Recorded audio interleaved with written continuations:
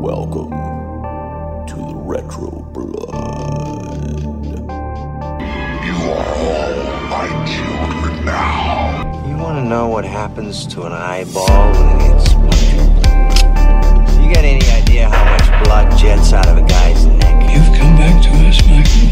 Seekers, stop the rage. Honey, did you get a ski report? They're calling for heavy snow and a good base, so it should be fine. All right, we're almost there. Let's get out on those slopes. It is that gives the dead the appearance of life. No, it is not the appearance of life. It is life. This is not magic. As you say, I am a scientist. We'll tear your soul apart. Get me back my head!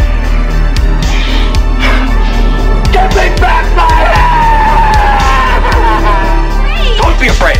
No. Be afraid.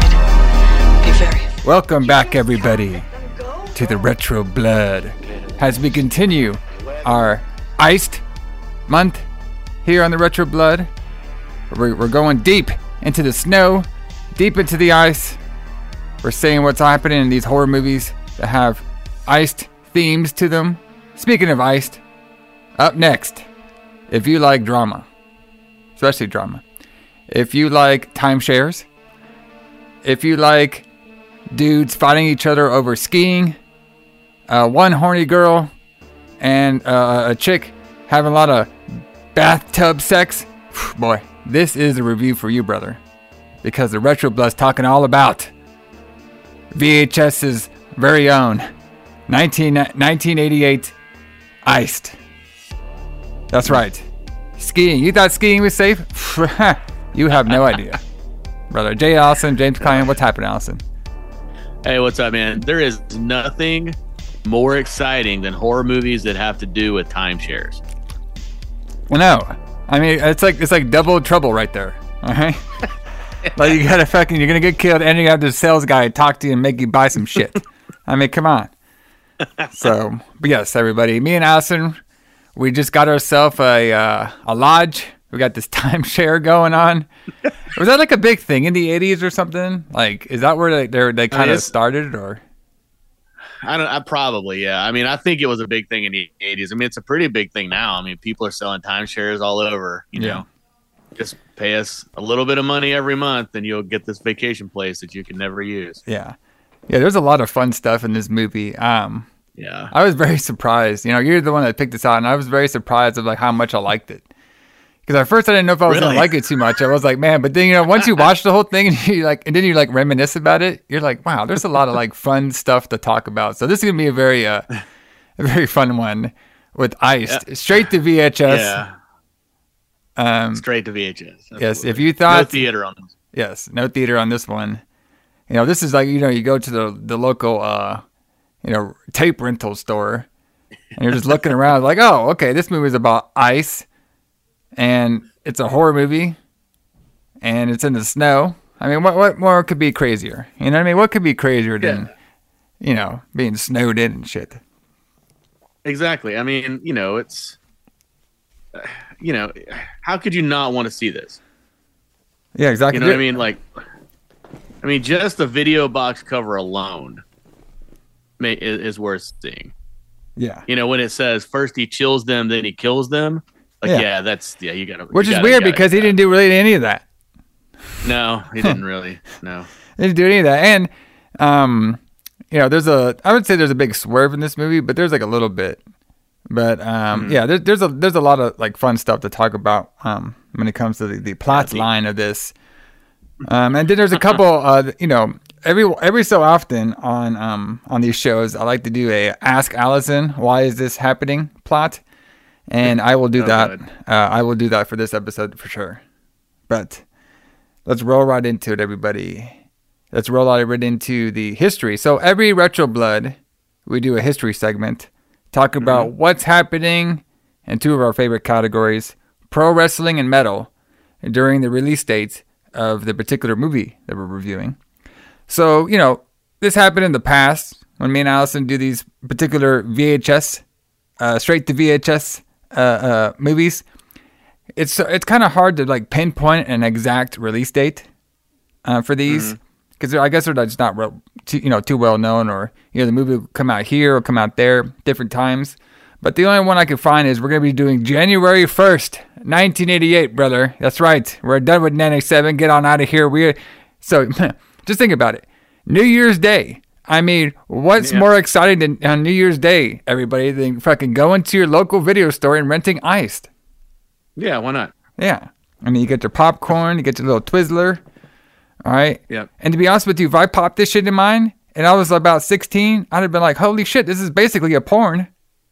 Yeah. Well, yeah. It has a lot of the the 1980s nudity that we need in 1980s horror movies. Yeah, a little soft porn action going on there, brother. It's like that Red Shoes Diary. You ever seen that? Yeah. I haven't even thought about that in years. I know. With the guy, with the X-Files guy. Yeah, David Duchovny on there.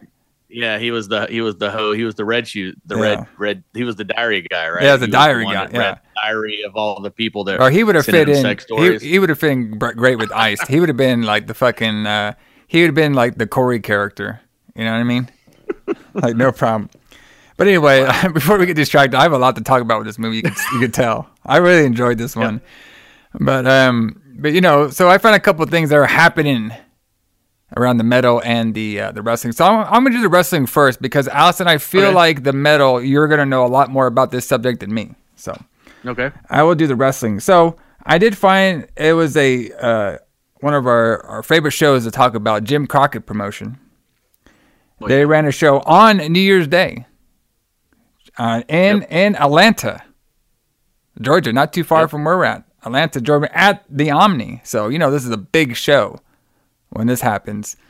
So, January is always a fun month. Most wrestling fans think of January as the Royal Rumble, So, but, for other promotions and stuff, New Year's Day or that could be a really big showing because a lot of people are off work, looking for stuff to do. They even tried to like kind of recreate that with that day one pay-per-view. But I could see, back in the day, getting the people going on the January 1st. Yeah, that was definitely a big time, especially for Crockett. Like in this area, like they would do a huge tour. I think they would have a show Christmas night, and then they'd be off for a few days, and then they would have their New Year's shows like first, second, third. In different cities every year. They usually do Atlanta and Greensboro and like, another city, maybe Richmond or somewhere. Yeah, because with this tour, what I'm just seeing over here, they did the Atlanta on the 1st and then they're right to Greensboro on the 2nd. Yep. Yeah. So, during this month, this is, before I get into the actual show, what happened, this is the month that the first ever Royal Rumble aired live on television. We talked about that show before on one of our past shows as well. That show was run by Jim Duggan. So, and we just, got to finish up the 2023 Royal Rumble, which was a spectacular event. I really enjoyed it too. But, absolutely. Great show. Oh, yeah, great show. But, most, like I said, most time when people think of the January month, is Royal Rumble is always in their head, especially even during this time. So, 1988 is a pretty special year because that's when that event actually was aired for the first time, won by Hacksaw Jim Duggan, brother. Yep.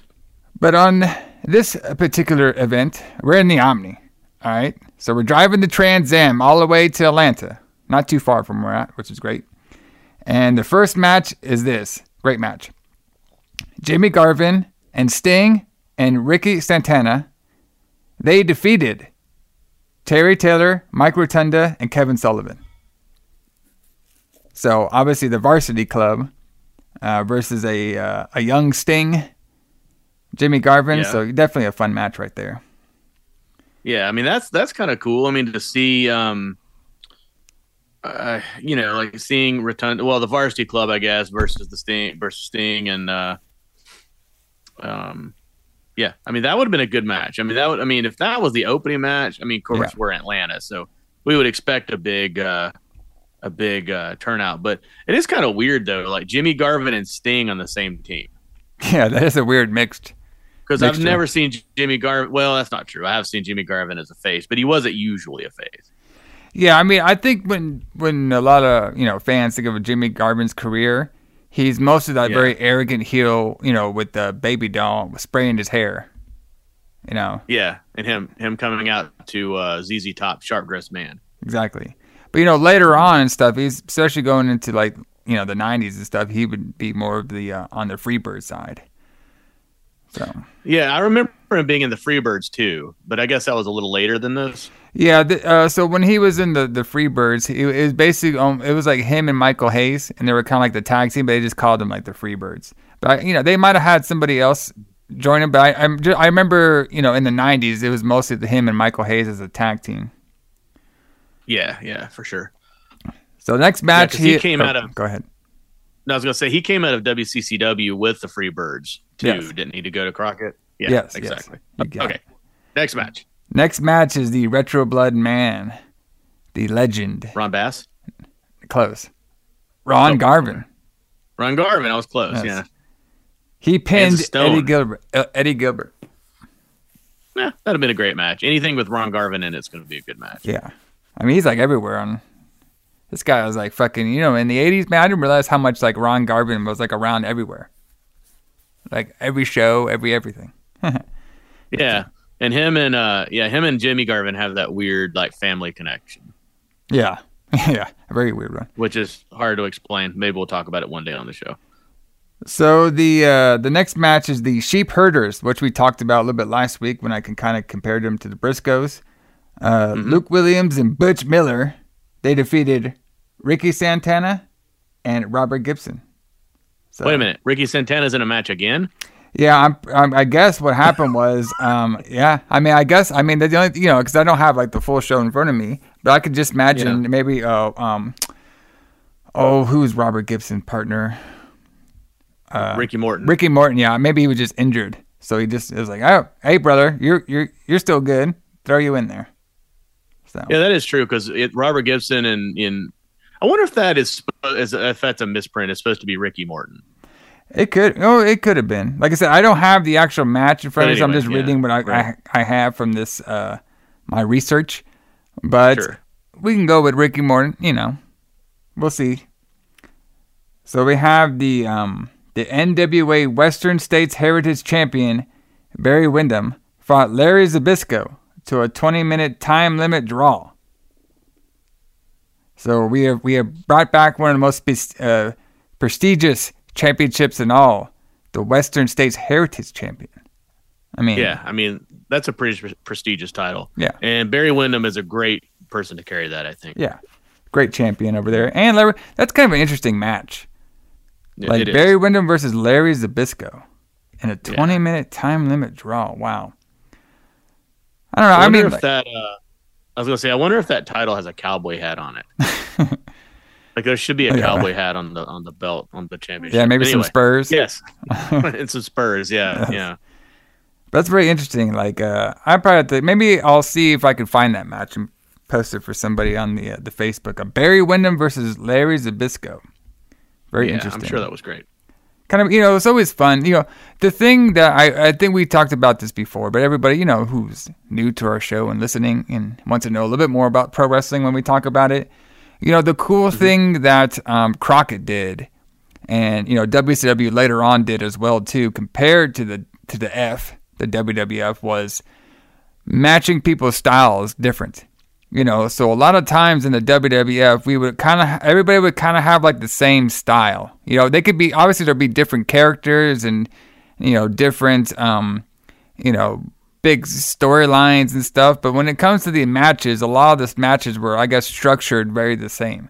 But it was really cool to like see like in like Crockett where you can have like a guy like Barry Windham, a 60-minute guy going out there going crazy versus like some like, catch-can wrestler like Larry Zbyszko. Just really like interesting like mixtures of styles. So.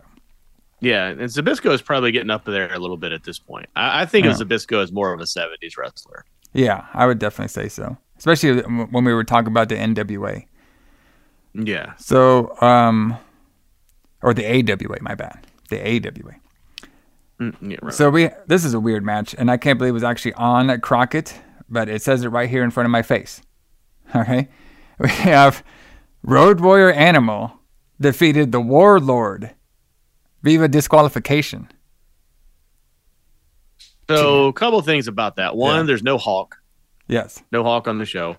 And why do you think that's weird? Because the Warlord and Crockett? Well, two big dudes pounding meat on Crockett. Oh, right. Oh, that's what you're saying. You know what I mean? Yeah.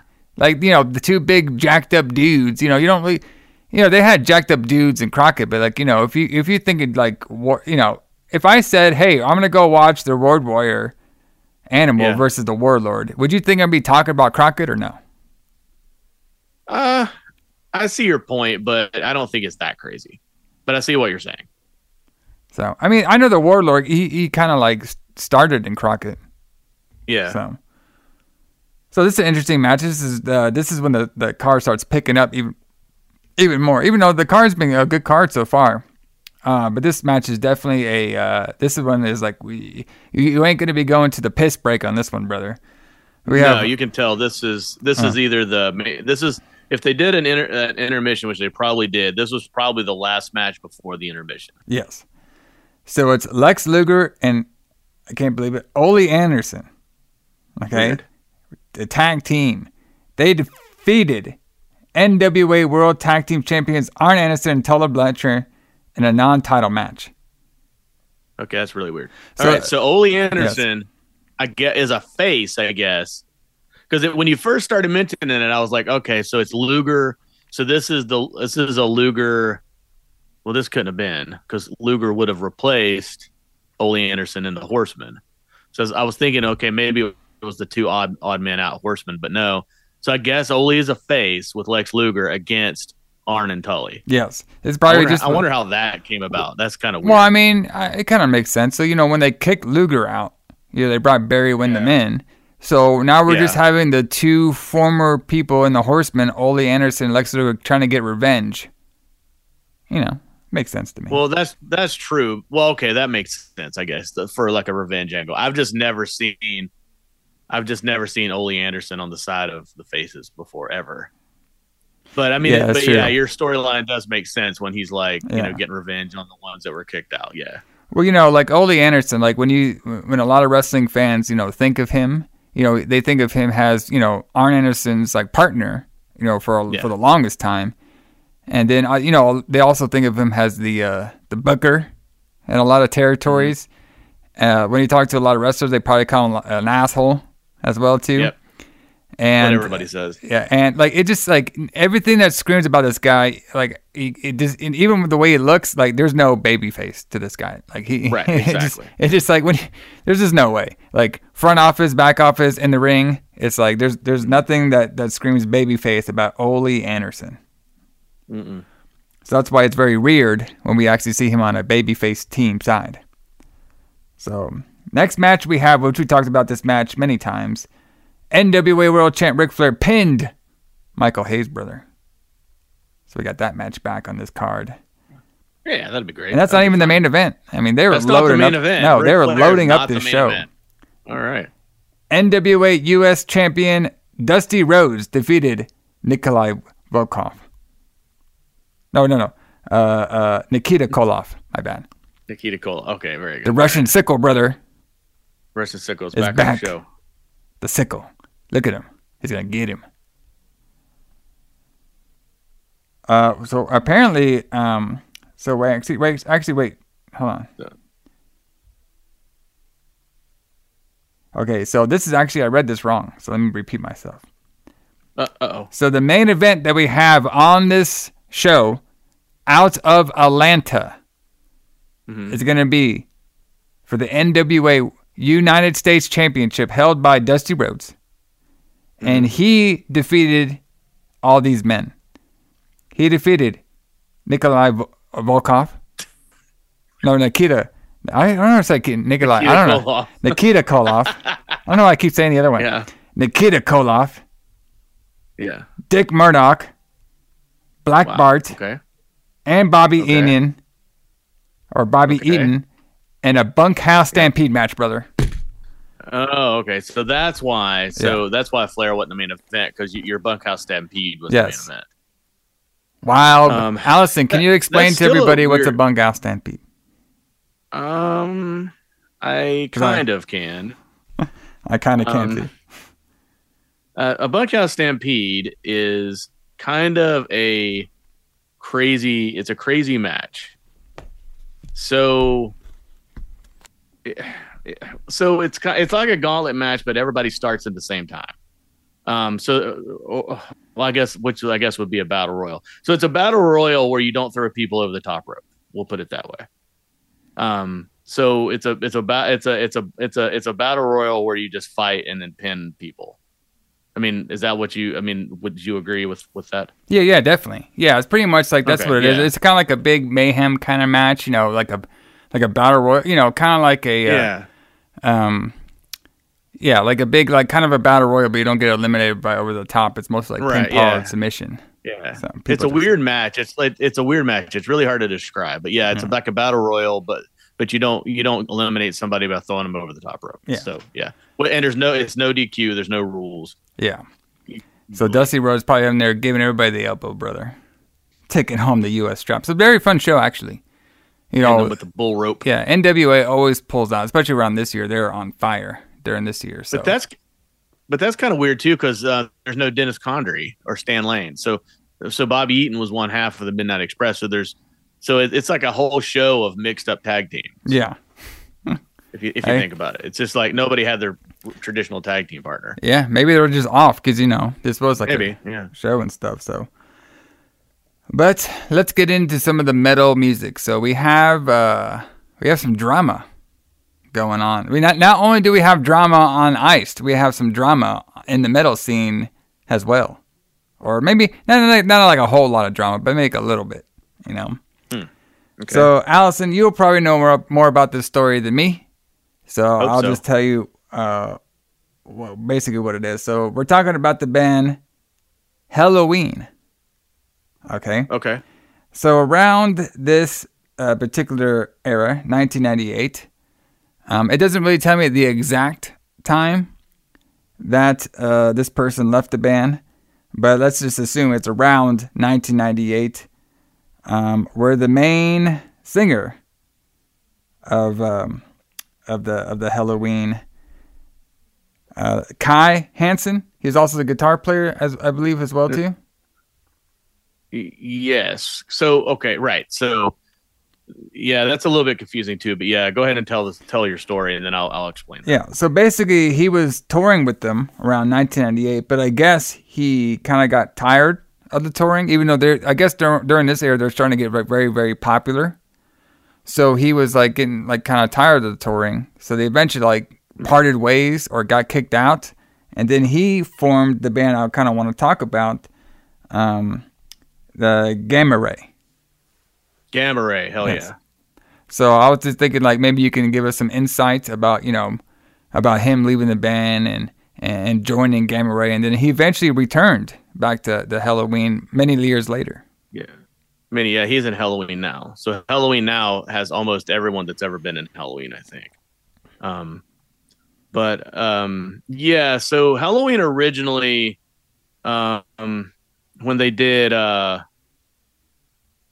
Walls of Jericho, I think is what their first album was called, the one where Jericho got his name. Yes. Yeah, so Kai Hansen was the guitar player, but he was also the singer. So they released one album at least with Kai Hansen singing.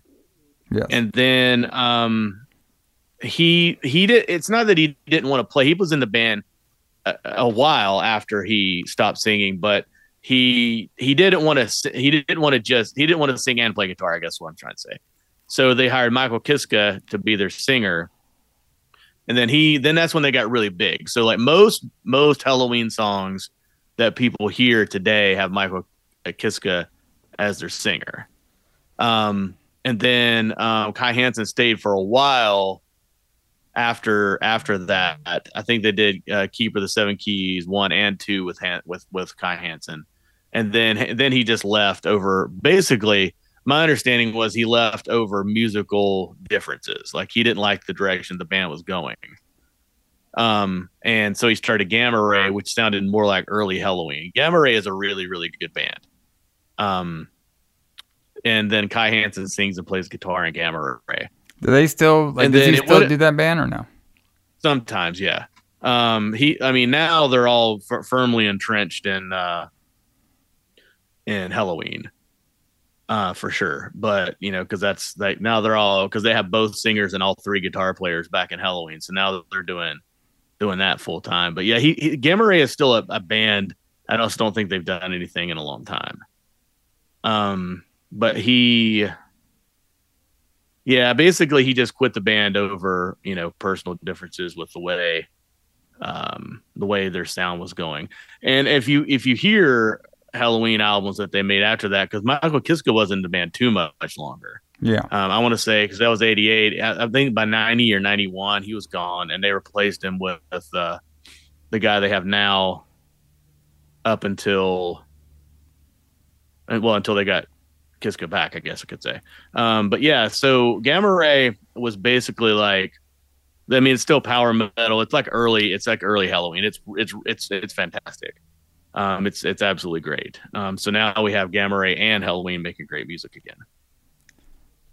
Yeah, that's pretty interesting. How that's very interesting too. Like so the band Halloween, they released their Walls of Jericho album, and then not even the second album, their main singer's already out. So that's kind of like that's a little different. No, he didn't leave. He didn't leave until I think he was in there a little longer than that. I don't think so. I could be wrong. No, I think it is because their second album was Keeper of the Seven Keys Part 1. Yeah, that was the Michael. And then right, but he's still in the band though. At this point, he's just not singing. Oh, okay. So he's still he's just doing the guitar. I gotcha. Yeah, so he was a singer and songwriter and guitar player for Walls of Jericho.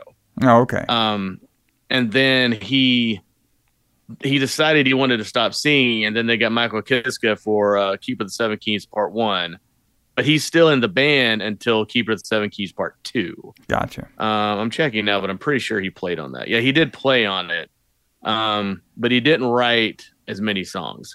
He did write March of Time, which is my favorite Halloween song. But but yeah, he wrote less songs than he could probably see the writing on the wall, and then he decided to leave the band. He didn't come back in the band until like 2019. Wow. So he's pretty much was just doing the whole Gamma Ray project. He was doing Gamma Ray from 1989 or 1990. I guess 1988, really, when he left is when they first started, up until 2019. That's what he was doing full time. Nice. So there you go. So we'll play a little bit of that Gamma Ray at the end of the show. Gamma Ray? Yeah, brother. Show them what they're all about. Absolutely. So, educate the people. Educate the people, brother. So that's pretty, so we got like a little bit of band drama. Not as much as the Ice movie, but we got a little drama going on with some bands over here. So let's talk about some of the Who book this shit. Yeah, Who booked this shit? So the Who booked this shit is basically talk about some productions on the movie Iced. So this one's kind of straight to VHS release. Got a little bit of a budget on here, and it was directed by, see if I can, Jeff Quinky. How do you say his last name? That's good enough for me. Quinty? Yep, it's good enough for me. I'm probably gonna fuck this up. So this guy was born in 1951 in Los Angeles, writer and director. Yeah. So the only thing I could find was like he had written some like animated shows. Yeah, he did a couple animated one. And he made, according to this, he made Beyond the Doors of Death 3, which I didn't know existed. Well, he also... I do like Beyond the Doors of Death, though. That's a great movie. So Jeff... sorry, Beyond the Doors, what it's called. Yeah, he also wrote Illegal Alien, 1982. Instant classic there. Street Sharks, 1994. Yeah. You know, I mean, it's classics. Okay, everybody? Classic, yeah. Classic movies we got this guy doing. He wrote 3 episodes of Animaniacs. Okay, well, there you go. That's very interesting, right? Going from ice to anime. Okay. Yeah, right around the same time. Well, a few years later, I guess, in the 90s. So, I don't... Cow and Chicken. What did he do? He worked on Cow and Chicken on one episode. The hell's a Cow and Chicken? It's an animated show that was on Cartoon Network for a while. I got you. So it looks like, maybe his early 80s career was trying to do soap operas with horror movies in it to animated kid shows. There you go. Yeah. Got to be a little different. Yeah, it makes logical sense. So there's not a whole lot known about this movie when I was trying to do research on it. So a lot of people pretty much don't know why it's made. All right. So apparently parts of the film were shot at Big Cottonwood Canyon in Utah. Yeah. Okay. Oh, yeah. So, this film is, like we said, was on VHS by Crimson Entertainment, CBS Fox Video. It is only available on that format, and as of this year, it still has no DVD or Blu-ray release. Yep, it's never been released on DVDs. That's one of the reasons I wanted to do this movie, is because I really like the idea of talking about these movies that are potentially lost. Yeah. To time. Like if we didn't still have a VHS copy of this from 1988, there would be no way to watch it if it weren't for YouTube, which is how we watched it. But yeah, somebody's uploaded this to YouTube in a glorious VHS format, I might add. Yes. And our VHS quality. Oh yeah. It was exactly like watching a VHS back in the day. Yeah, we watched it just like we would. Exactly, yeah. And this would have been a lost movie if it weren't for somebody that put this VHS up on YouTube. But yeah, I mean, we're probably the only podcast that's ever talked about this movie. It's possible. I mean, I think when a lot of other podcasts did it, they do it for like Bad Movie Night or something like that. But like, I actually like this one. So yeah, I thought it was a pretty fun movie. But then again, I do like me some cheesy 80s drama. So exactly, the ending is worth watching the movie for, in my opinion. Well, yes, true, but that part didn't really make a lot of sense. But fuck it. No, it doesn't. It doesn't make any sense. All right, so I just want to take a little time to talk a little bit about Lisa Loring, who played Jeanette on Iced over here. Unfortunately, back in January, January 28th, she passed away. So she's most recognized being the Wednesday Addams from the original The Addams Family sitcom that ran from 1964 to 1966. So obviously she's playing a way different character on this show, Jeanette. But some things about Lisa, I heard that she was a very prominent figure going to a bunch of different cons, and I heard she was very easy to get along with. Loving the history about all her accomplishments that she did. Very nice person to meet. I never met her before at a con before, but somebody like that, when they have such a prominent history of being on such a prominent show, sometimes after acting you can go and make some money, giving back to the community, giving back to the fans and stuff. But shouts out to Lisa Loring, and what a tragic loss. But yeah, I mean, definitely made herself a little bit of a screen queen, which we'll talk about over here. Being like a child like actor and actress has to be pretty interesting. Like I sometimes you get like typecast of what you did like when you were a kid. The best example I can think of is like Macaulay Culkin. You know what I mean? Like every fucking year, people watch that Home Alone movie. And he's probably like so sick of that shit. You know what I mean? Like, guys, I get it. I think he's embraced it over time. He's actually done some pro wrestling too, which I thought was kind of funny. But he's done like other stuff that's actually pretty good. That Party Monster movie he did was pretty wild. But it's very interesting when you can have like we see that kind of today. There's a lot of like kids out there that they're on like TV shows like The Last of Us, and you know, even the new Wednesday and stuff, you know, they're not necessarily like the oldest people, you know, and those are like very, very hit style shows. So, you know. Yeah. I mean, but there's that whole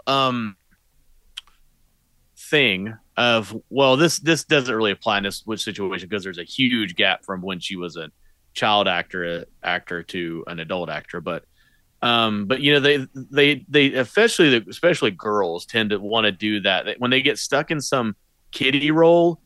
They once they get a little bit older, they want to do some almost extreme role in the other direction.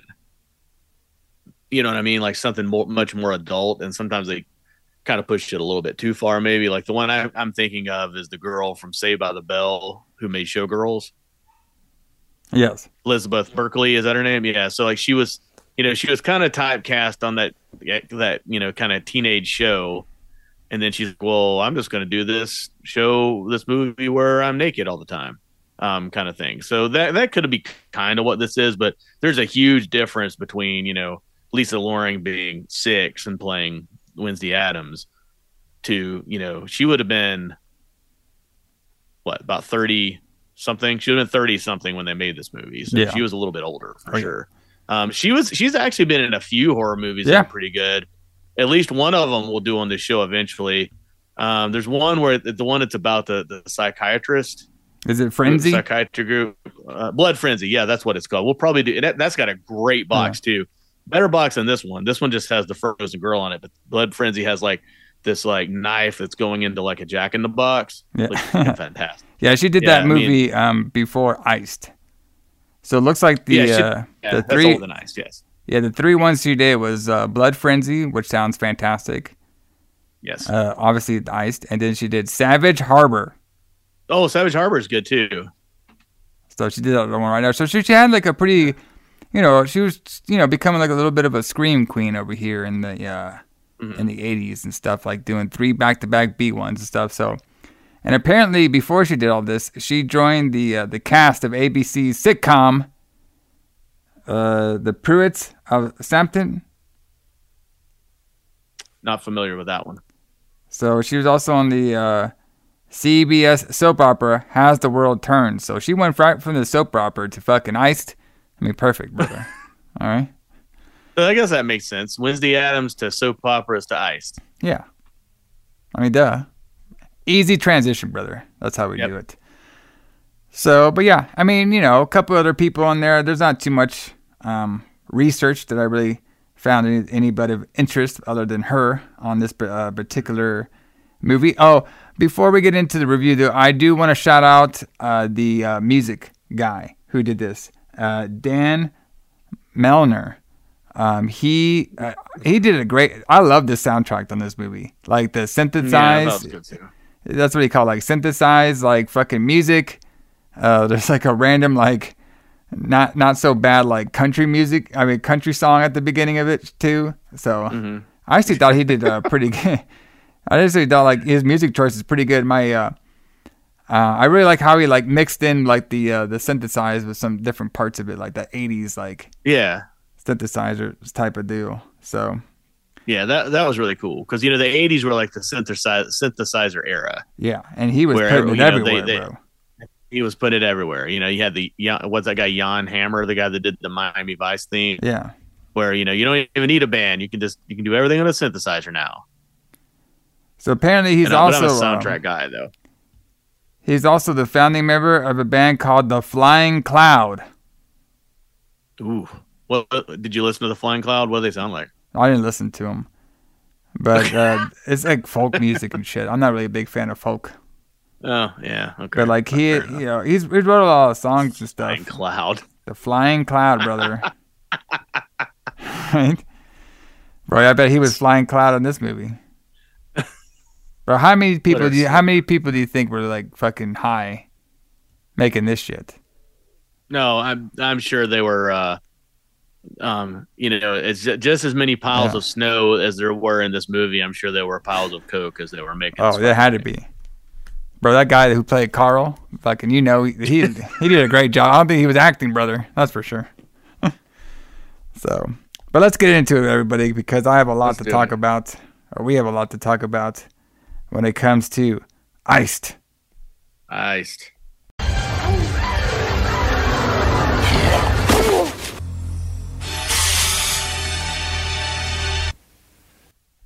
All right. So we start by seeing ice skating. Yes. So I want to ask you, Allison, really quick. Right? Yeah. So you're at the local VHS store, right? We got to like name one of these VHS stores. Maybe we'll do like Allison's In and Out. Okay. In and Out. Yeah, we'll think of something. Yeah, we'll think of something, some video store that we magically go to. So we have you out there and stuff, and you're looking around for a horror movie to watch. We need to watch something. Like, would you pick out this? Like, Ice, do you think you would pick it out in a VHS store or what? What do you think? I did pick this out. I remember my VHS store having this. And I was like, oh, all the good movies are out. I'll just watch this horror movie. Yeah. And I did. So, I don't know about you, but if I was watching this movie when I was about 14 or 15 or something like that, boy, I would have hit gold mine because I'm like, oh, shit. It's like, the cover doesn't have no naked girl on it, but I'm seeing like porn. Yeah, but yeah. Well, there's a lot of nudity in it. Oh, well, actually, there's not that much nudity in it. It just shows that same scene over and over again. Over and over again, brother. I'm telling you, we got it. We're going to show it. So we're having all these, like, I guess, this is a weird, so I never ice skied before. Okay, even though we have like an ice ski resort like right near where I live. So yeah, apparently you ice ski at nighttime with flares on your hand? I don't think that's the case. I think people do ski at night, but they have lights set up so you can ski at night. Well, why are these people holding up flares? I don't know. I think that's just something the director thought looked good. Yes, I don't know. I don't know why they're holding flares. I don't. This is not something I've heard of. But again, I've never been. Snow skiing. I've never been. I don't know anything about it. So maybe it is a thing, and I just don't know. Maybe there's some skiers that listen to our show that can tell us whether this is. So I got another question. Maybe I told you I was going to ask you some questions, and they all happened at the beginning. So was there like some sort of like big like ski movie that came out in the 80s or something that we missed? Because these guys were like, go ahead. Because the only one I know that came out was in the 90s, and that was Cool Runnings. All right, but I'd never seen. That's a bobsled movie. Well, it's fucking snow and ice, right? It's snow, right. There's ice in it, yeah. So, so yes, kind of. So I don't remember. I don't remember there being like a huge like popularity of skiing movies, but there were a few movies about skiing that came out in the 80s I can remember. Like there's a movie called Hot Dog that came out in the early 80s that was about skiing. It was a comedy though. Because these guys were like super into it. Yeah, I'm trying to think because you put me kind of on the put you on the spot, brother. That's what I do. Spot there about skiing movies. So I have to try to bring back. Well, while you look that up, I'll keep this going. So I'm doing this from the top of my head. Oh, there you go, bro. So we meet Corey. All right, we meet Corey, and we meet this girl, and her name is going to be Trina, a white girl, by the way.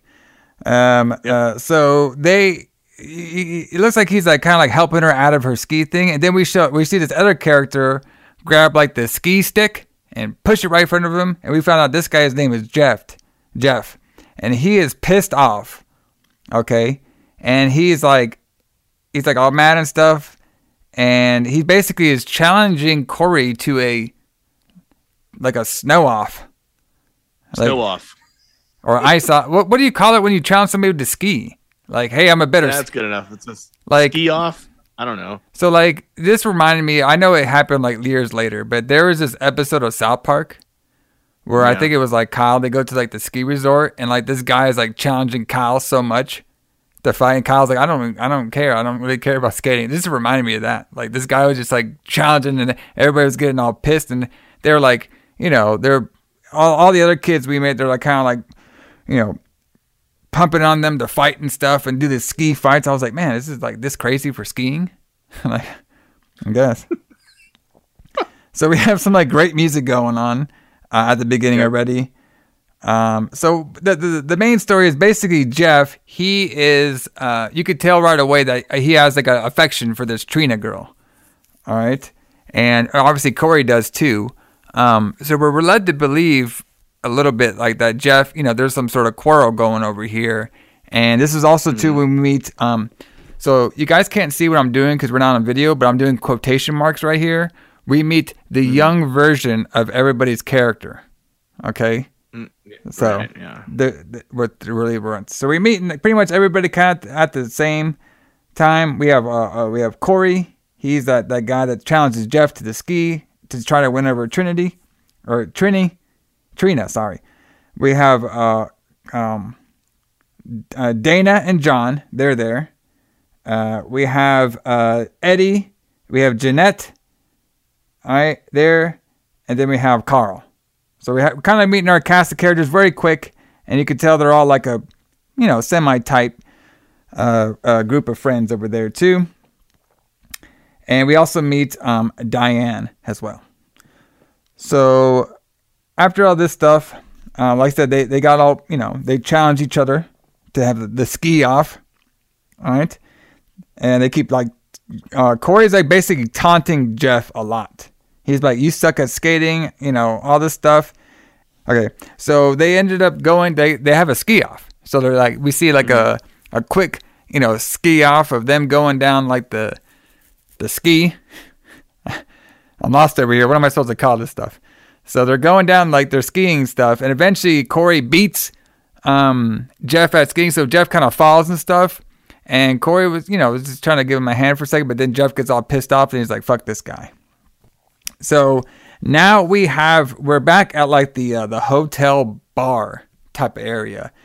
And, the whole crew basically kind of arrives.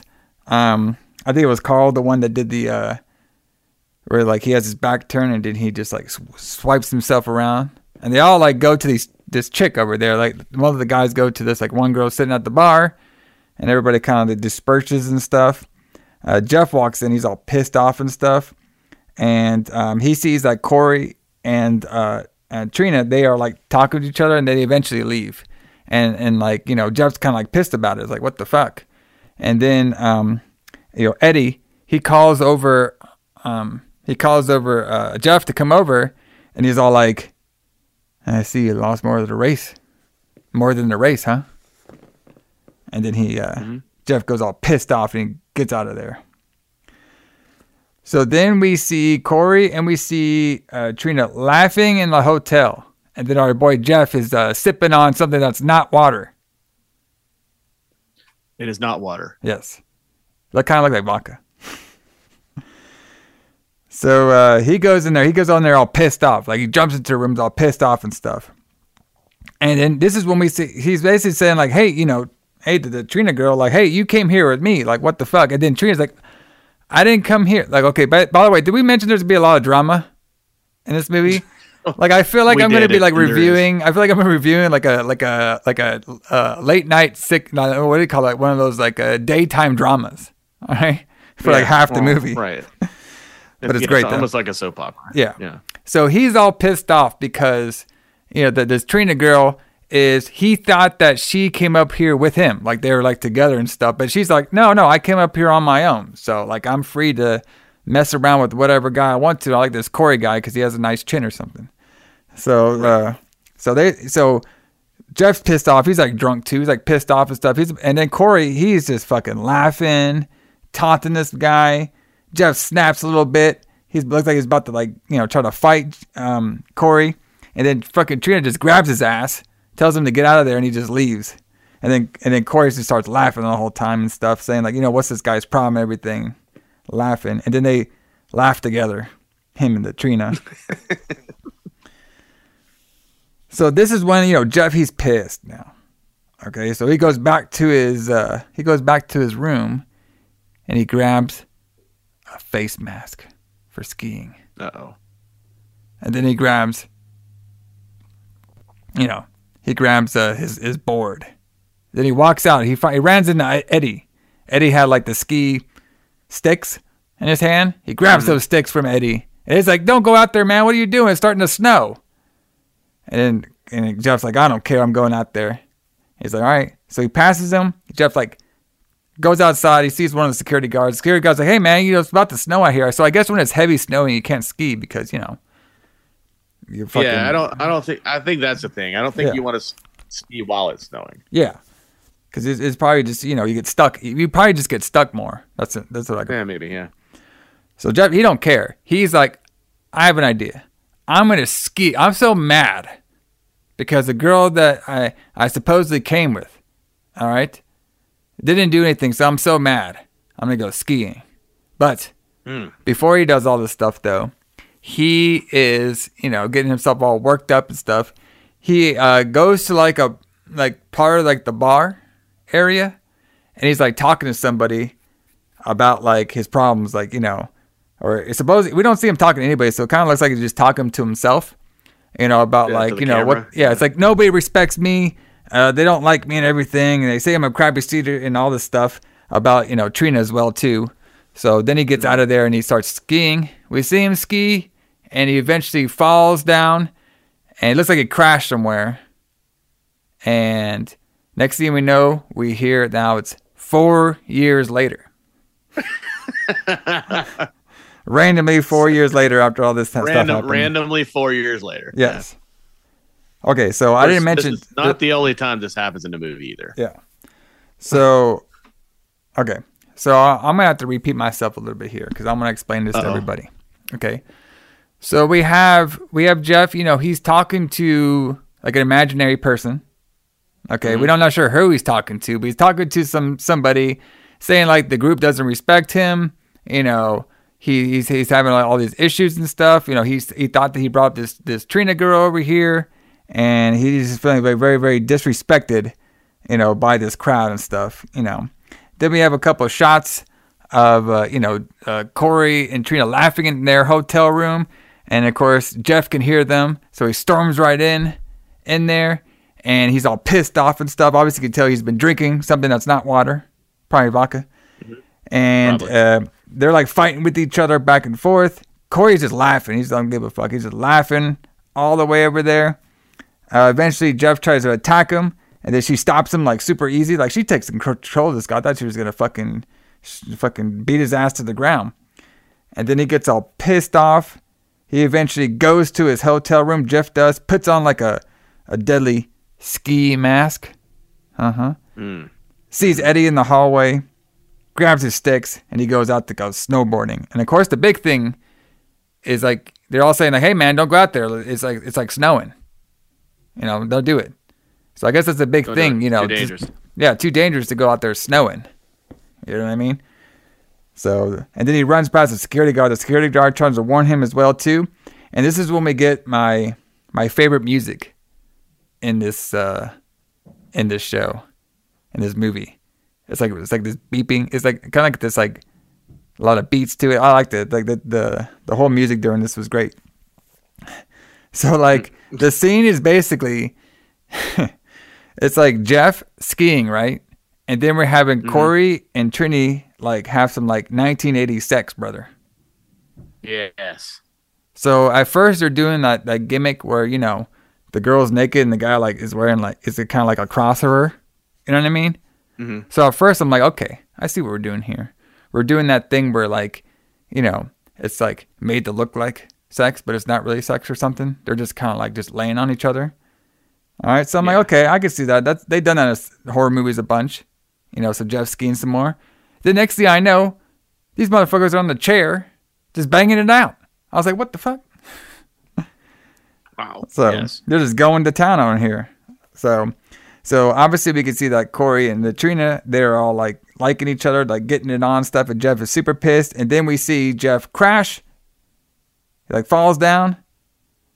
And then we cut. And then now it's 4 years later. So we're starting off hot, brother. Starting off hot. So we have like this random country music stuff going on.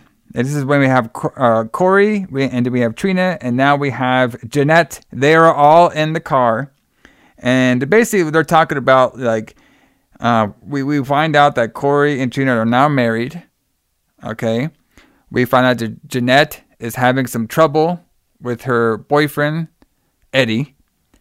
And we found out that this is 4 years ago. And we find out that they got invited to Snow Peak. All right. The most creative title you can come up with the place that does skiing, Snow Peak. Snow Peak, yes. All right. Yes, Snow Peak. And they basically are doing they're having like a luxury suite, and basically what they got offered like a timeshare. So, Allison, can you tell people what the timeshares are for people that might not know? My understanding of a timeshare, I've never had one, is that so basically there's these properties, like condos usually, I guess.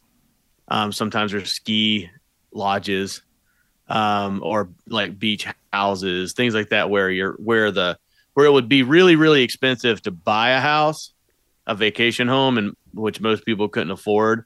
But you have these companies that sell these houses or access to these houses to lots and lots and lots of people. So they split up the cost of these houses, and then you share the time at these houses with it. And then you pay every month, and it's like a contracted thing. You pay every month, and then you can book time to go on vacation to these places. And I think sometimes it does work out really well, but the notorious thing about timeshares is that you always get offered something for free, like a free vacation, and then you go on the free vacation, and then all you have to do is just listen to our presentation about our timeshare, and then they hard sell you on timeshares for 6 hours, and then you either buy something you don't want, or you're just annoyed when you finally leave and it ruins your whole vacation. But yeah, so that's basically the way a timeshare works, I think, is that you're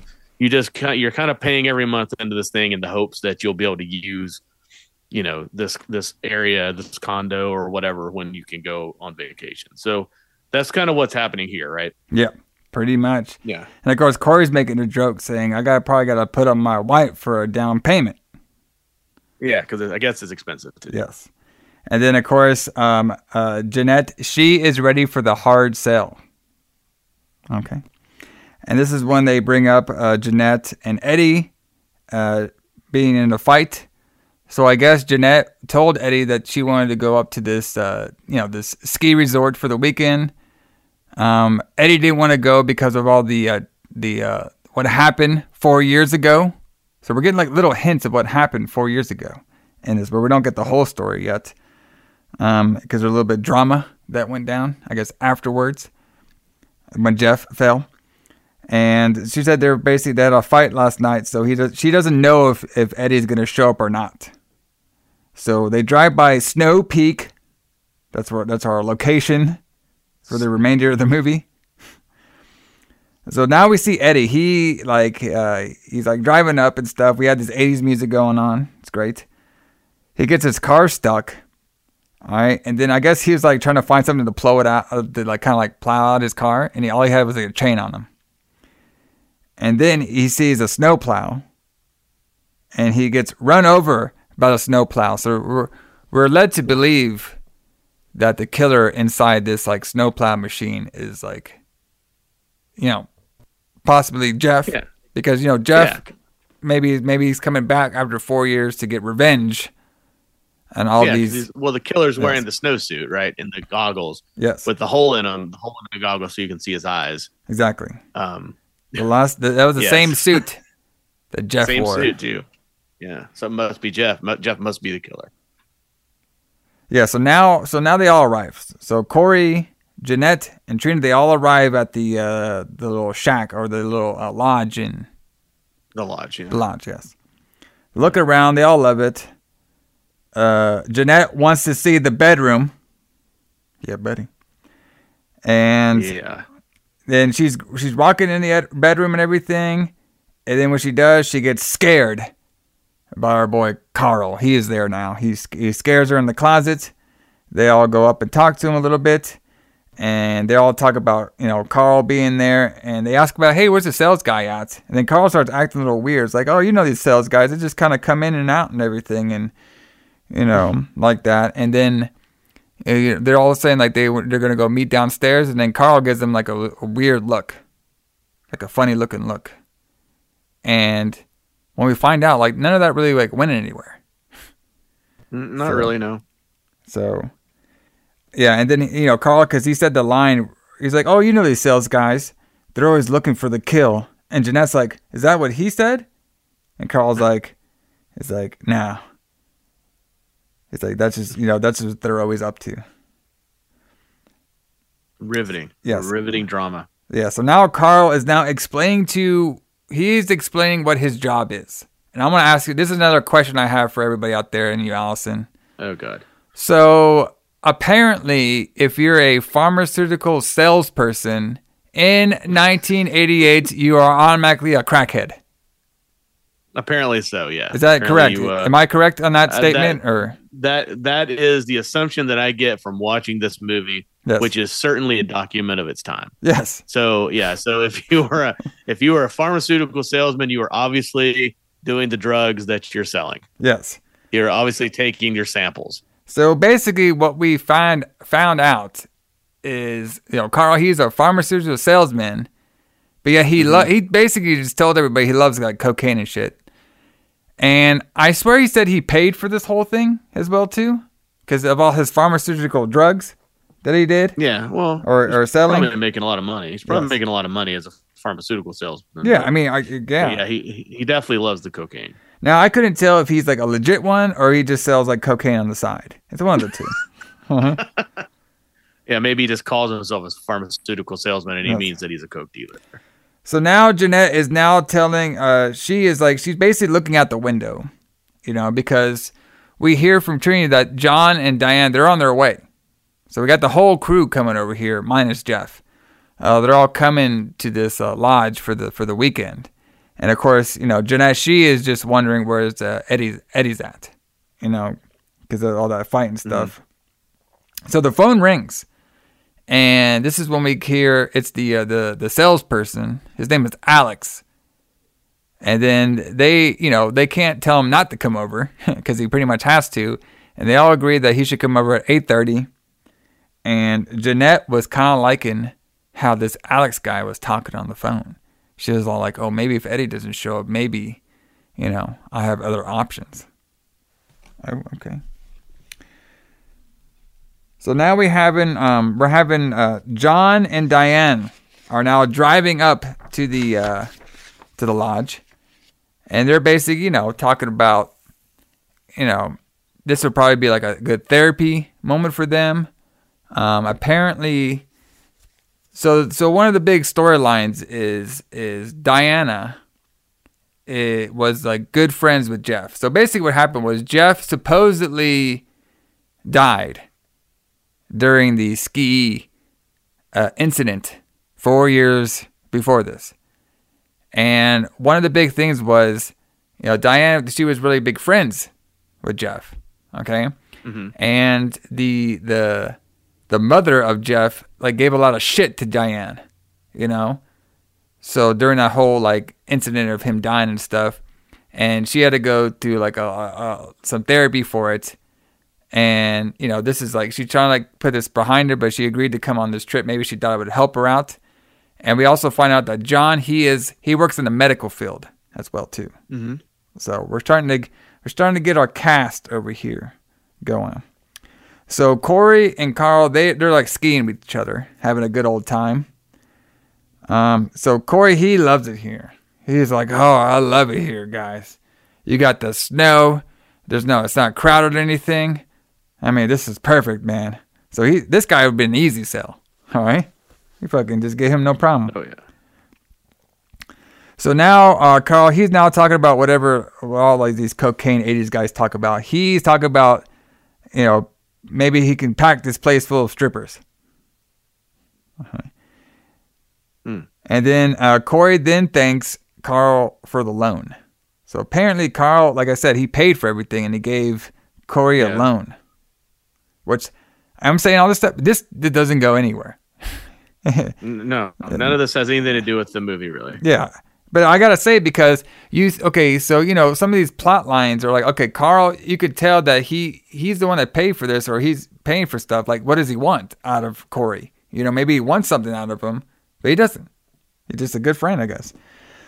So this is when they kind of split it up. They talk about Jeff, or what happened, 4 years ago with Jeff, because this is basically like the same. I guess it's like the same ski resort that they went to 4 years ago as well too. And Corey was kind of like, I know all that stuff happened with Jeff and everything, but I could thank him for being married. If it wasn't for him, I would never been married to Trina. And then like he was saying, like, Trina, she's still upset a little bit about him killing himself. So that's when we found out that Jeff, died during his little fall 4 years later. Right. So now Carl is just making some jokes, saying he wants to do a seance. How do you say it? Seance. Seance, yes. And he started doing some Twilight Zone stuff. And the killer looks on. Oh, okay. So now we see the character Alex, which at first I thought it might be Jeff, but it was Alex. So we see this character Alex. He's like daydreaming about the incident that happened with Jeff. And then his receptionist wakes him up. Talks about like, talks about this place, and they go over the sales plan they have prepared for the people. So they're going over like different like sales options and sales stuff about the store, and he said he has this some of these people he has to meet in stage 1. So this is when John and Diane they have now showed up. They're all hugging stuff.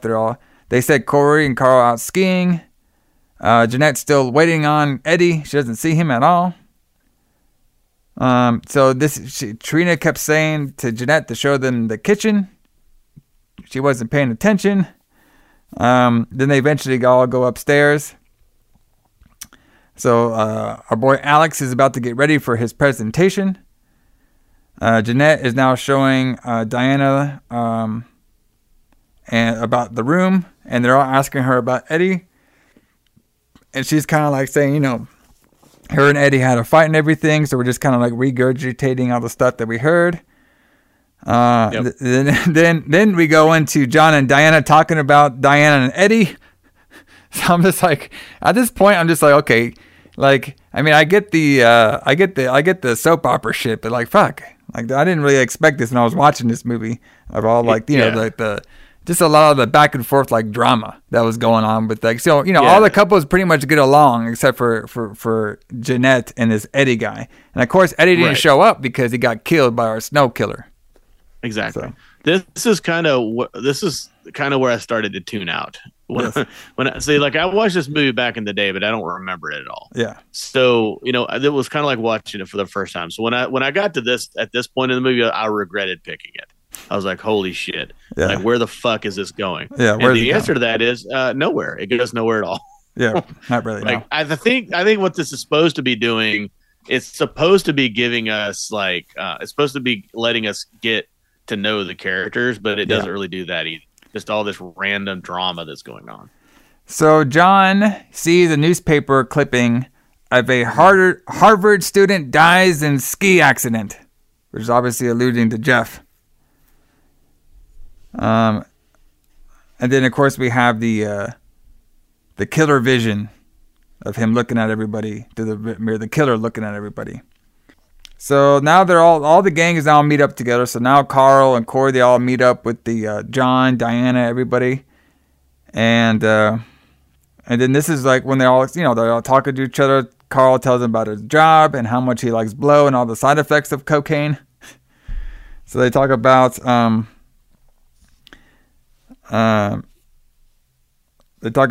this place probably being a good medication for all of them.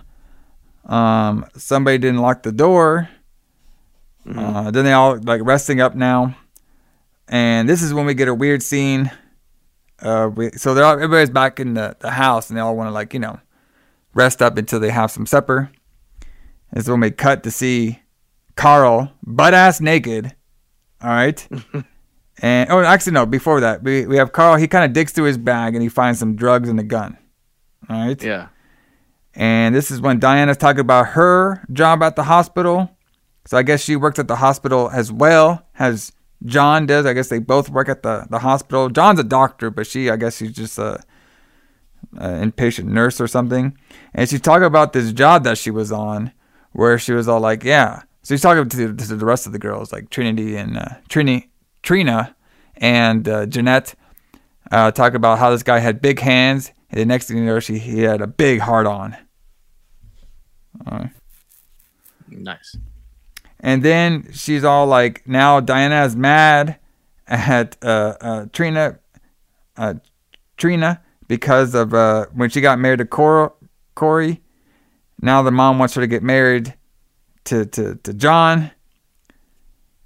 And then this is right when they're doing all this stuff. This is when we just randomly cut to Carl butt ass naked, and he's doing a bunch of blow.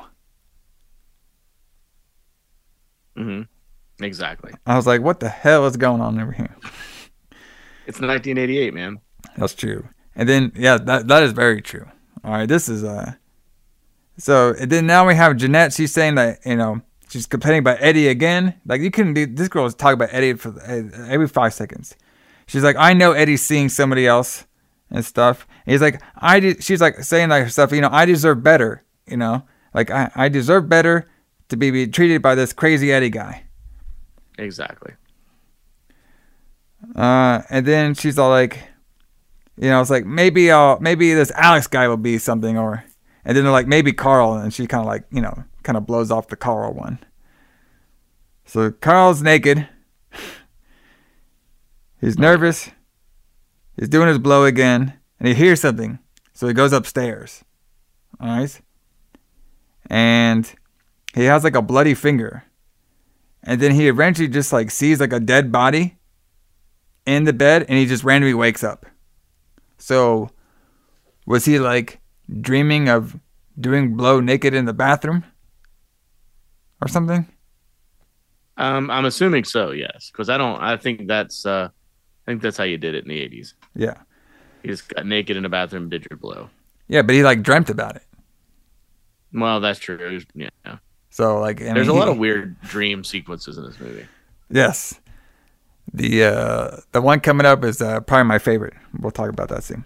So Corey wakes up, and then eventually this is when John comes in, because John is like the one that kind of helped wake them up. Shows him the newspaper article, and he's like, is this some sort of joke or something that you're doing here? And Carl is basically just like, no, I didn't do this fucking newspaper and shit. And then Carl and then John, they're basically saying like, Carl's like, you just don't show anybody this because we don't want everybody to worry and stuff. I'm not sure why that newspaper was in there. So they're just gonna keep it. So eventually and then also to this character Carl, he's like acting like very like skitsy right now. When somebody's done like too much like cocaine and blow and stuff, they're like fucking like skitsy and shit. He's acting like that. And then eventually like John sees Carl's gun. He's like, what the fuck, man? Why did you bring this gun here? He's like, I just brought it here to be safe. You can't be too much safe now. He's all like, I'm pretty sure you're going to be okay, man. He's like, that's the way I'm going to keep it. So you could tell like this guy's kind of off, like we don't know if this guy has like a screw loose or something like that. So maybe all that blow's getting to his head or something. So now, we have Trina talking about, they're all on the table now. Her and the girls all talk about this drive-in movie, like her whole experience she had at this drive-in movie. All right. Yeah. Talk about her date and how she got stuck in the mud. And then we have that Carl guy. He's acting weird. He's basically Carl is trying to flirt with Jeanette at the dinner table. Why Trina tells her failed date and a drive-in movie. So back in the day, drive-in movies, that's where you went to make some babies, brother. So I'm not sure who was daydreaming this one. Maybe you can help me out, Allison. Okay. I'll try. So there was a dude in the bathtub. I couldn't tell if it was Carl or if it was Alex. I'm pretty sure it was Carl. But I couldn't tell if it was Alex. But we're going to go with Carl. So this guy, after he's like acting weird at the dinner table, basically trying to flirt and fuck, that Jeanette girl. This fucking guy is in the bathtub.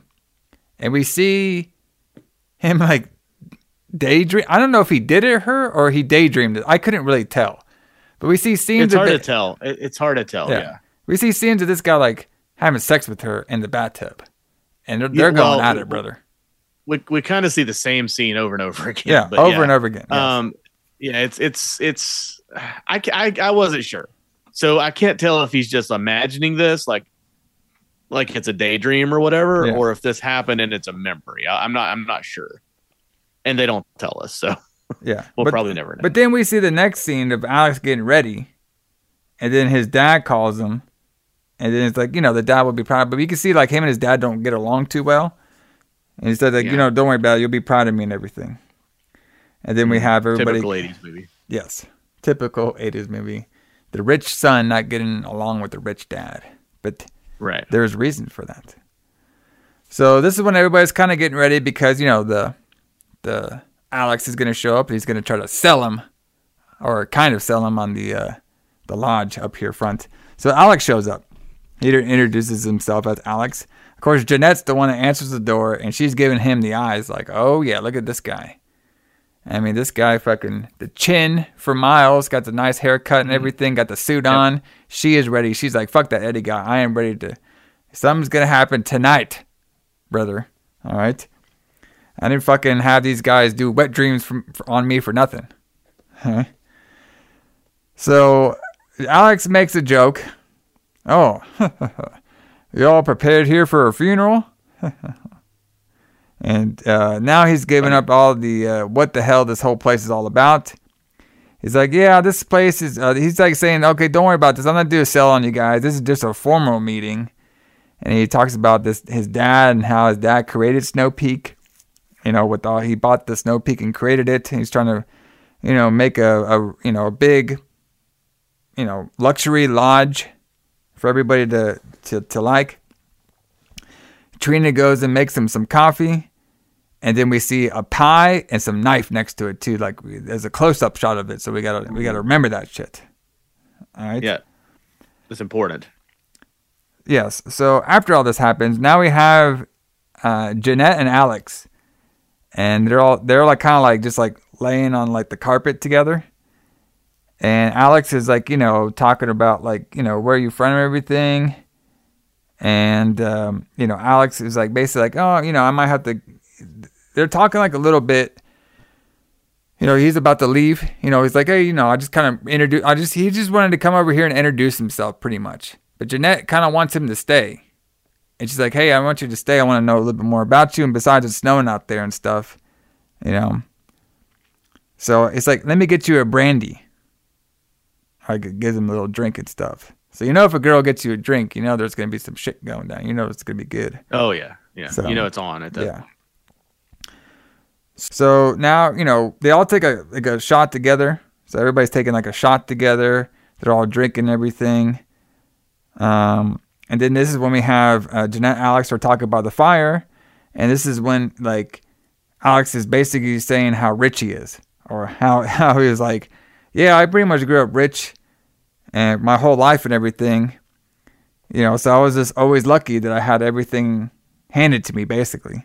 And then she tells, and then she tells him about herself being like some makeup artist and how much she likes her job and everything.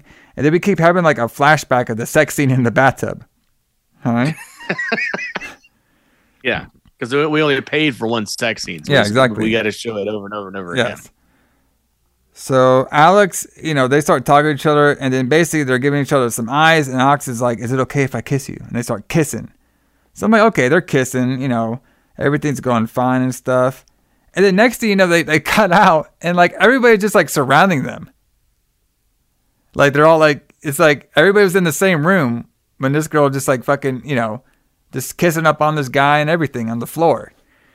And then the phone, and then this is another plot point I want you to explain to me a little later too.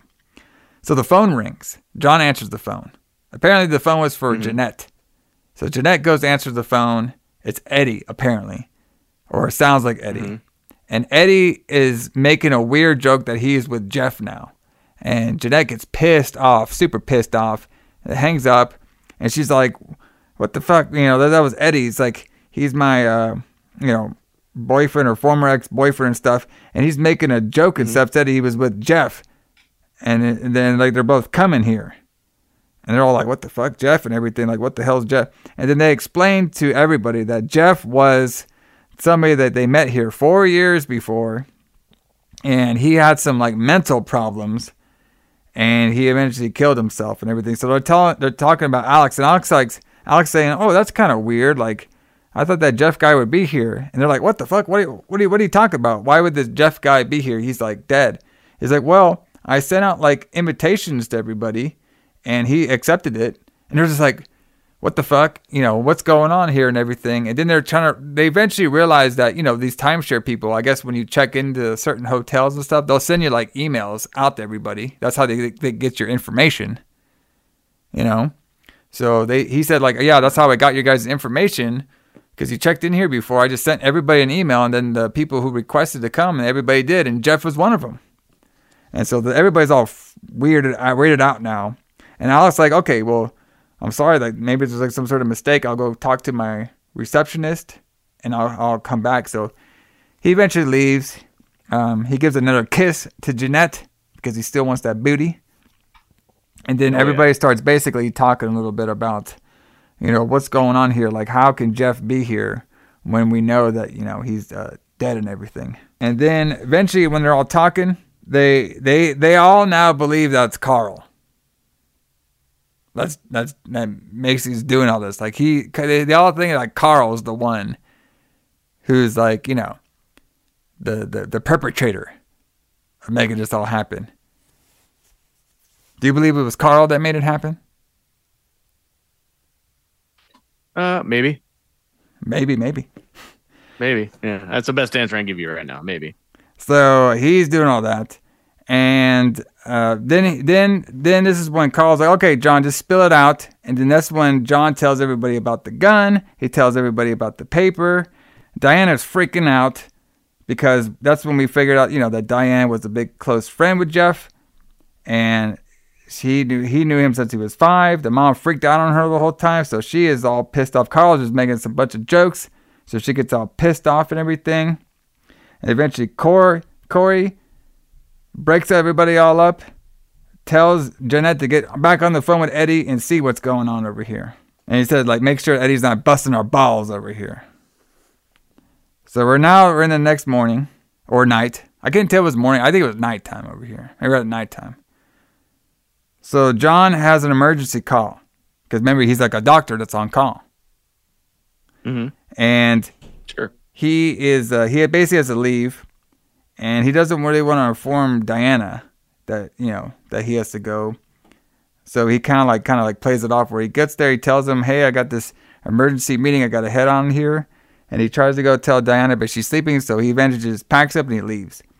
Diana knows that he's leaving. Because she wasn't sleeping, so she's talking to Trinity about the,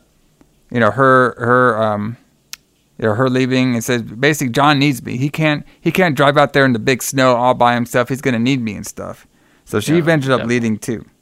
All right, and they both go into so John gets inside the car. All right, he's about to leave, and the next thing we know, the killer shows up in the back and stabs his ass with a fucking snow stick. So now we have some action going on here.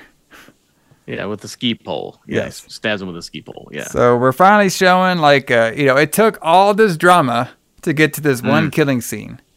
Yeah. And so how many minutes are we into the movie now? So to be honest with you, we're almost done with the movie. Okay. Yeah. Like, we're only. Like all the killing happened in the last 15 to 20 minutes. Basically, other than the guy getting run over by the big snowplow thing. Exactly. Yes. So all the actual horror movie elements of this movie were only maybe at most 25 minutes. Okay, out of this hour and a half movie. Yeah. Most of it was all I felt like I was one of those I feel like I was trying to review one of those daytime like soap opera shows. Yeah, yeah. I mean, there's basically 30 minutes of story in this movie. Yeah. And then we add enough to get it to 86 minutes. Yeah. So yeah, John's also pissed. I mean, before he died, he's also pissed about leaving too. So then Diana gets in the car with him. She's dead, John. In the car, freaks out, and then we see the killer get her too, because he was like kind of like on the window. Then it kind of cut the scene.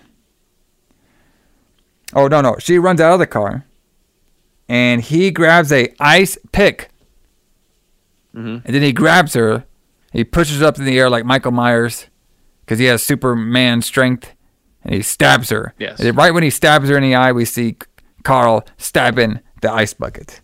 So we can't pay for that ice in the eye scene. So Carl's there, all right, and Jeanette walks by. Carl asks her like, "Hey, you know, do you want to sleep with me tonight? You know, because of all the ghost." So he's trying hard over here, brother.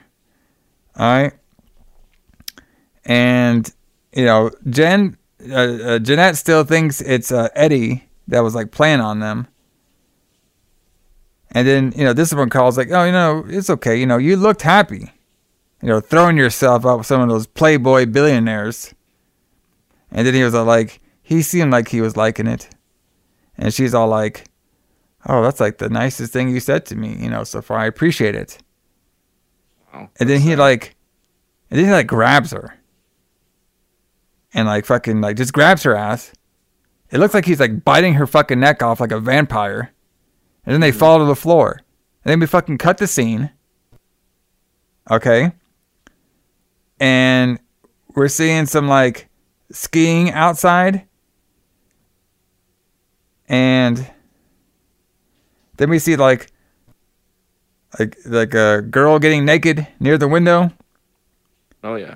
And then next thing we know, we just see Carl. He's just sitting alone. So I was like, well, what the fuck? Did we miss something? Did we cut it for something? Like, what happened? Like, this guy's attacking this girl. And the next thing you know, she's like upstairs getting naked. And then now he's just sitting in a chair. What happened? What did I miss? Yeah, it does look like something's missing. Like, you know, it's like they're trying, like they cut something out of it that should have been there. Well, fuck, man. I got 1,000 really scenes to cut out. Why did we cut out that one?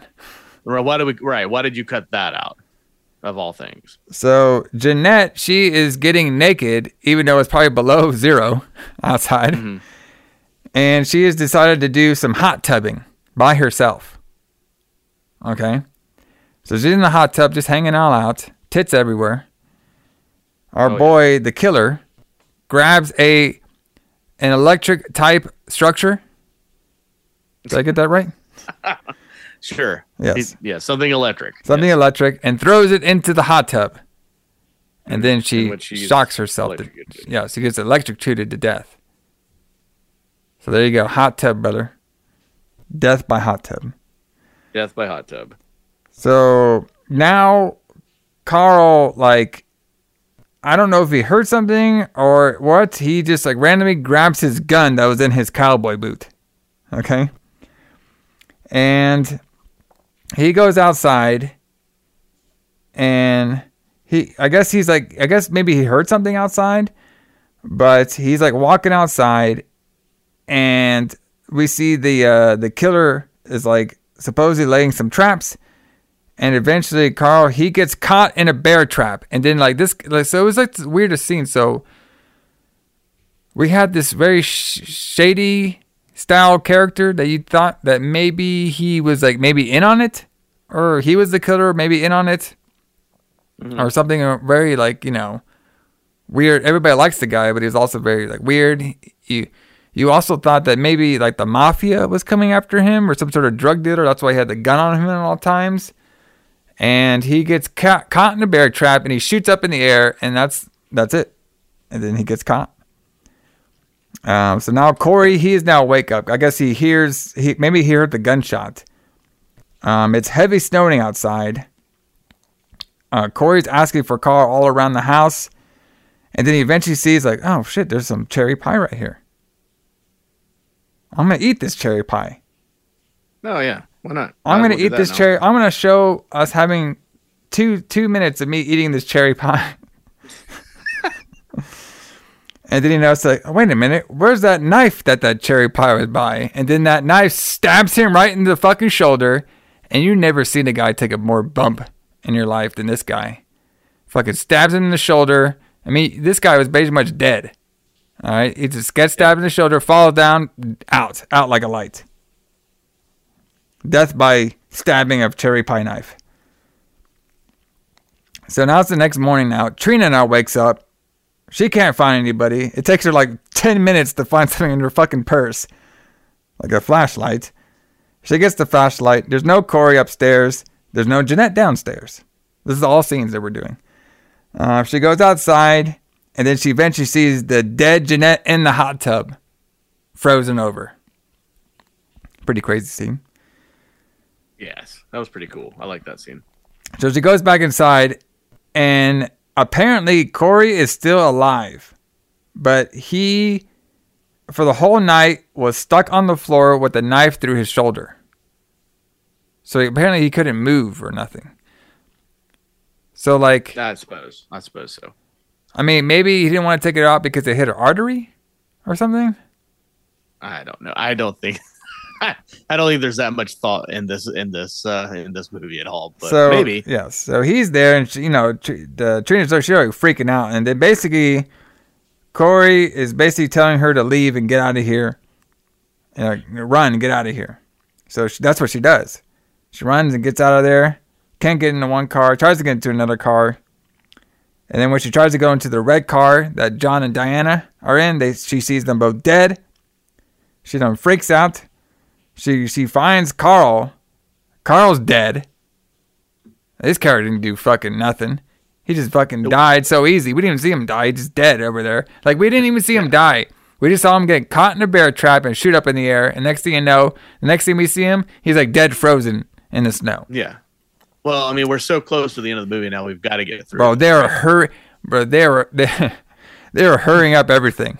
Like, they're just like, we gotta get this shit going. Okay. So she grabs his gun, and then she eventually finds his keys. So now she's back inside, and she finds Alex's card. So now she calls Alex. He said, "Hey, you need to come over here. They have all been murdered." And he's like, "What the fuck's going on over here?" And then we have a couple scenes of some dead bodies. And this is when Trina, she's about to leave, but then the ski killer attacks her.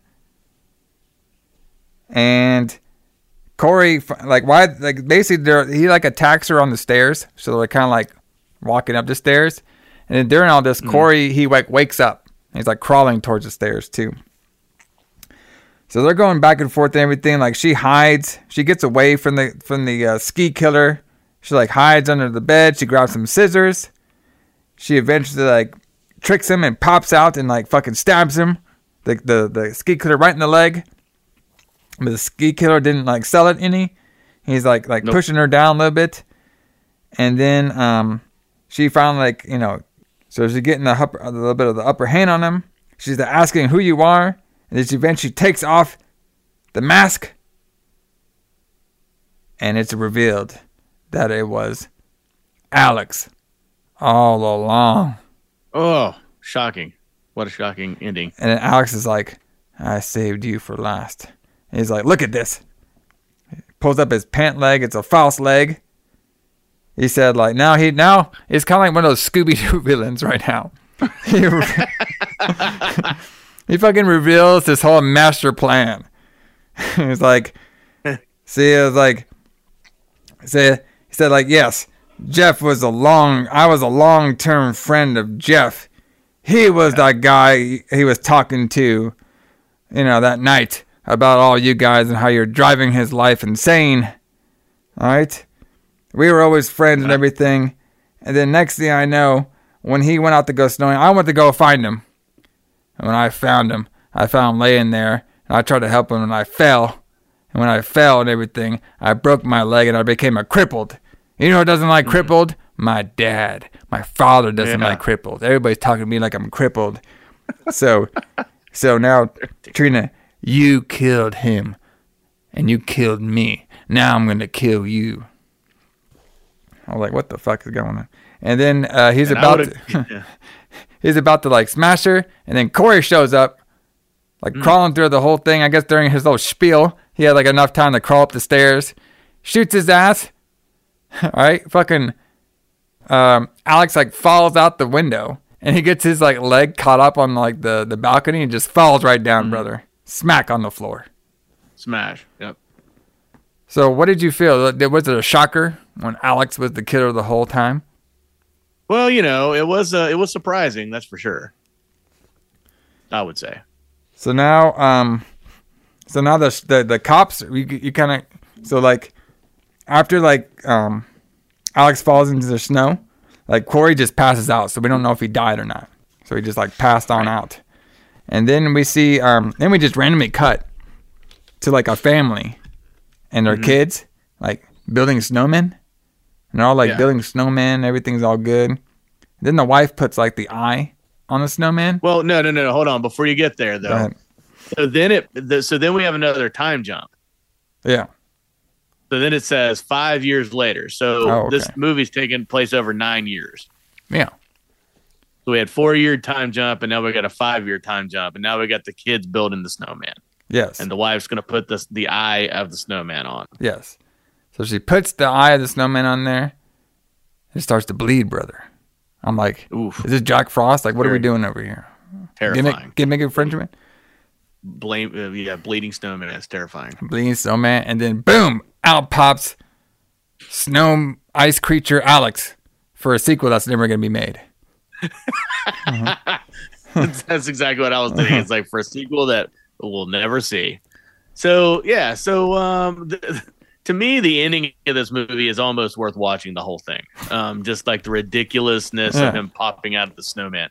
So, like, how did he even do that with one? How did he even do that with one leg? Does he have some sort of ice leg, or we don't know about?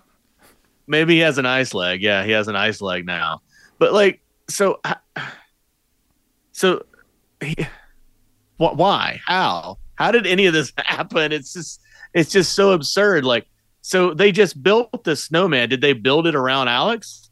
I don't know. I mean, and yes. And why is he bleeding? Why is it bleeding? Like, why is the snowman bleeding? What does that have to do with anything? And then, not to mention, like, how did he even get there? And why? Why is he there 5 years later to kill these people? Or I guess I don't know. Well, see what happens here, Alice. It's very simple. All right. So Alex, he's rich, by the way. Did we mention that? We mentioned that. Yeah, he is. So he's rich. So he's rich. So basically, what he did was after he died, he turned himself into a ice creature. Oh, okay. Who can now hibernate in snow, and what he can do is he can liquidate his form into a snowman, and then he can unliquidate his form into a male and pop out of it. I see. So basically, he just liquidated it into water, into snow, and then they used his snow form to build the snowman, and then he just pops out of the snowman. Yeah, because this movie has supernatural shit that wasn't explored. That we never talk about after the seance. Yeah. Yeah, exactly. Yeah. I mean, duh. I just can't imagine like someone wrote this script and said, yeah, this is good. Let's do this. Yeah, the ending. Yeah, I mean, it should have just ended with him just falling down and shit. Like we didn't really need that extra shit on there. Yeah, because it doesn't add any. It doesn't even make any sense. Yeah. But it's so absurd that it's just fun to watch. Yeah. So like, I did enjoy the movie though. I thought it had like a lot of like fun parts to it. Yeah. You know what I mean? Yeah. Like, some of the drama, it was kind of lagged a little bit, but I thought the Jeanette character of her screwing around everybody was pretty fun. Carl's character was just so weird that I was just like, okay, this guy, like, it doesn't really, his character, like, you think his character is going somewhere, but it just like doesn't do anything. He's just like there. Yeah. And then, maybe it's just a product of his time. Yeah, the whole backstory of Alex and Jeff being like best friends for some reason, because we had to have some sort of shocker killer and stuff. So, it wasn't a bad movie. I would say I enjoyed it. It had all the stuff you would look for in the 80s horror movie. Mm-hmm. fucking teenager plot or like fucking drama plots to it. Kids wanting to have sex everywhere. We're out here in some random place that you could see being trapped in somewhere because they give you like a logical excuse to be trapped in because it's snowing everywhere, and we have a killer who is out for revenge. I mean, there you go. So yeah, I mean, to me, it just seems like it's 1988 now, so horror movies are big, like they're making money. They're big time now, so not underground anymore. So I could see like how some producer could be like, oh, we need to make one of these horror movies. We need to make a slasher movie because they're cheap and we'll make a lot of money. And this is just what they came up with. Yeah. But like I said, I don't hate it. I mean, like, I wouldn't watch it on a regular basis, but I might show it to somebody just to show them how ridiculous it is. Yeah, that's true. But, the only thing I could say, one of the things is like, this movie is like one of those like fun movies. You know what I mean? Like, yeah, you don't have to have like super duper creative, like, killers and death scenes and stuff. I would say it's just kind of like a fun, during its time, fun style movie, I would say. So, we're getting this iced, theme going. I'm digging it. You know what I mean? Like I said, like, I think it's like more of those like placial movies, like, we're stuck at like a lodge with this killer who brought us all over here. You know what I mean? To stalk us and kill us for revenge on his kid and everything. So, or revenge on his friend and everything. So, definitely pretty fun. So yeah. Yeah. It's almost like, kind of like the Agatha Christie story. And Then There Were None, where all these people were brought to this place who had committed some kind of misdeed or whatever, and they're all being told that they're going to be killed one by one. When it's kind of like that in a way. Yeah. So definitely pretty fun. But everybody, that has been our review of Iced, 1988. Everybody check it out. Very fun movie. Hope you guys all enjoyed the review. Like I said, if you guys like what you hear, join us on our Facebook group page. Just click the little like button. Be like our boy Carl, and just like it. You will be safe. And then check us out on the Facebook fan page as well too. You can see all the episodes, links to their great shows, everything. Check us out on YouTube as well. But Allison, what are we going to be reviewing next week here on our iced, on our snowy, frosty 1980s horror movies? What are we going to be seeing?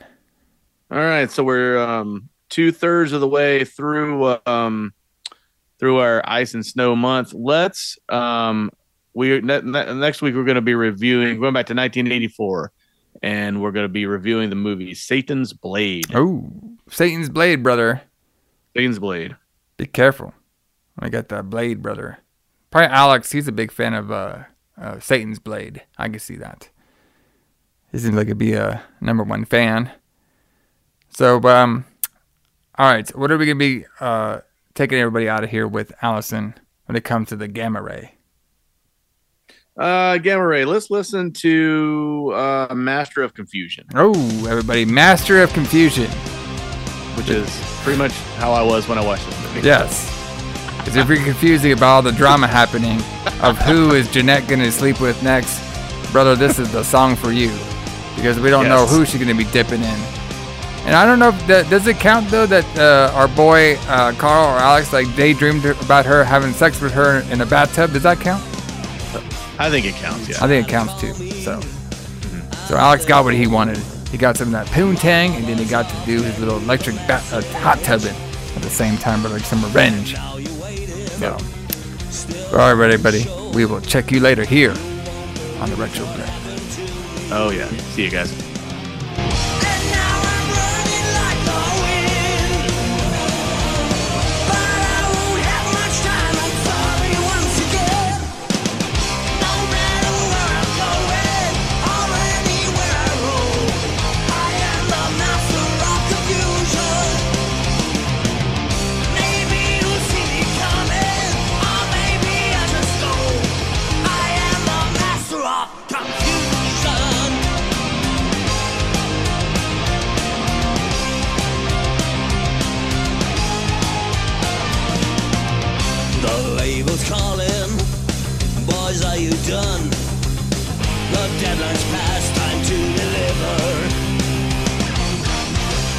so sorry, we're running late. Some unexpected goes to the machinery.